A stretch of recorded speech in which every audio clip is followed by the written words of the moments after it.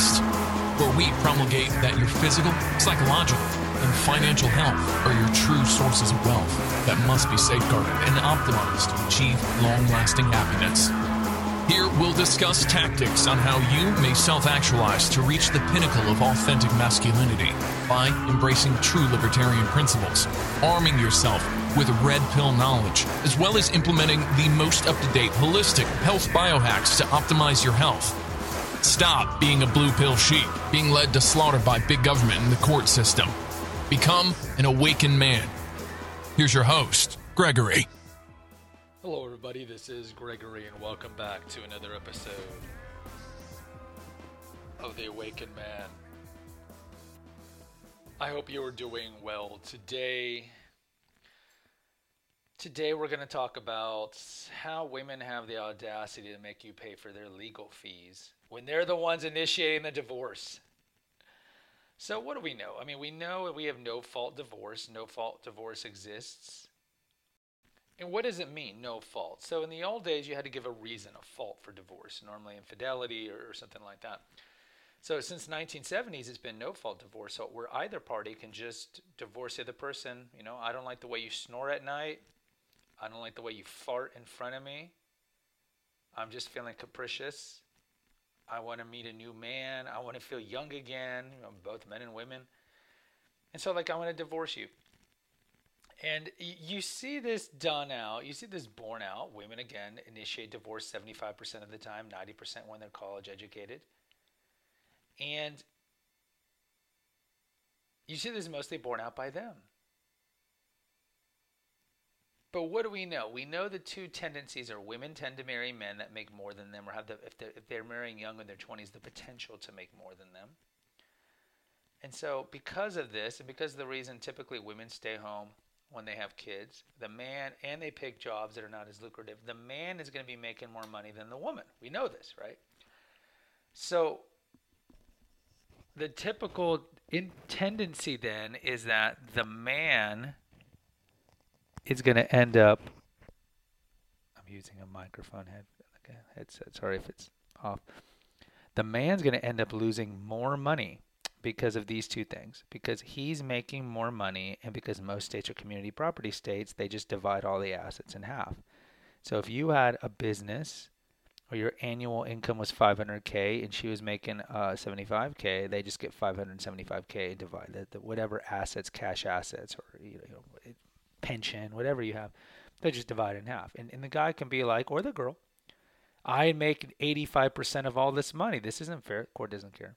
Because I think ostensibly they think, well, we have to help the other person. That is kind of an antiquated vestigial effect of when women didn't work. But the other person doesn't need the help if they're working, and most people work. But I think the funniest things are, so when women initiate divorce disproportionately, yet they still have the audacity to tell you that you have to pay for their legal fees. What the fuck is that? What is that? You're divorcing me partly because there's a financial incentive for you to divorce me. Let's be honest. Never sign a contract and where the other person benefits financially by breaking it. So you're going to make money off of this, but you have the audacity to ask me to pay for it? Pay for the legal fees? Pay for your legal fees when you're the one wanting to divorce? How does that make sense? Well, of course it doesn't make sense. It's solipsism. This is why the two things you need to understand about women is hypergamy and solipsism. She doesn't see it that way. Oh, Gregory, doesn't matter what the truth, how she sees it. It's the truth that matters. No, it's the opposite. Doesn't matter what the truth is in any relationship. It's how she perceives things. Because ultimately, that's how the narrative is born. You can't, if you want to attempt to assuage a woman by approaching her with the truth. You only assuage a woman by understanding where she's coming from as she sees things through the prism of her solipsism, and then approach it from there, which typically means compromising and kiss-assing and so forth, the failing of the shit test, right? We did that episode, 90% of compromise is the man doing it. So, you do need to understand her perspective.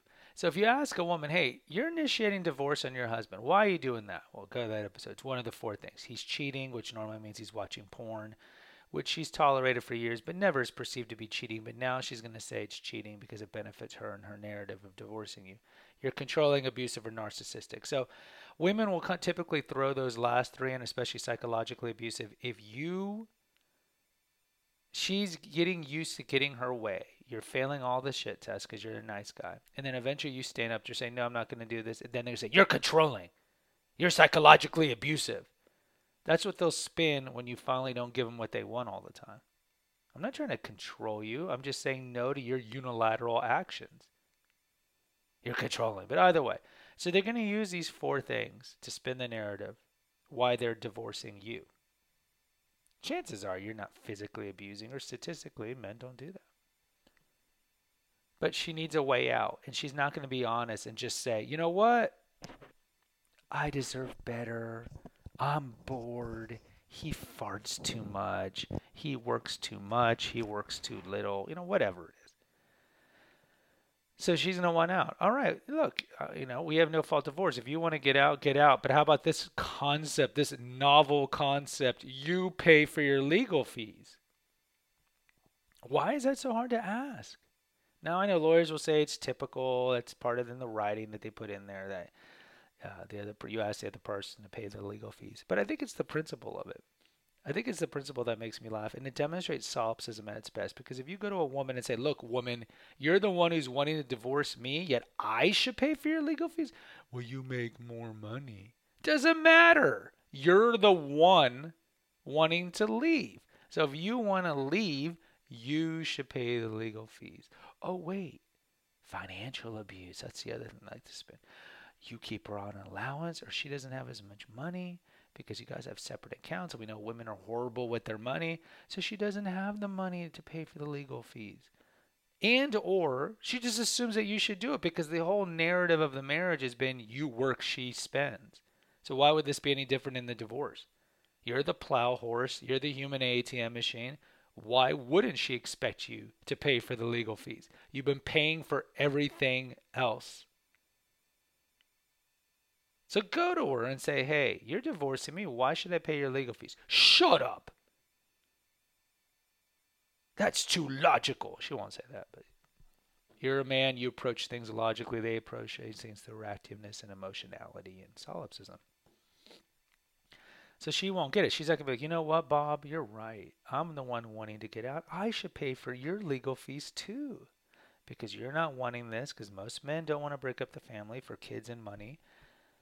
So I'll pay for your legal fees as well. When do you hear a woman say that? Never. You are always the plow horse, even at the end. So in closing, let's look at the ultimate irony here. She's willing to leave you what she wants you to pay for the legal fees. And ultimately, in many cases, you don't.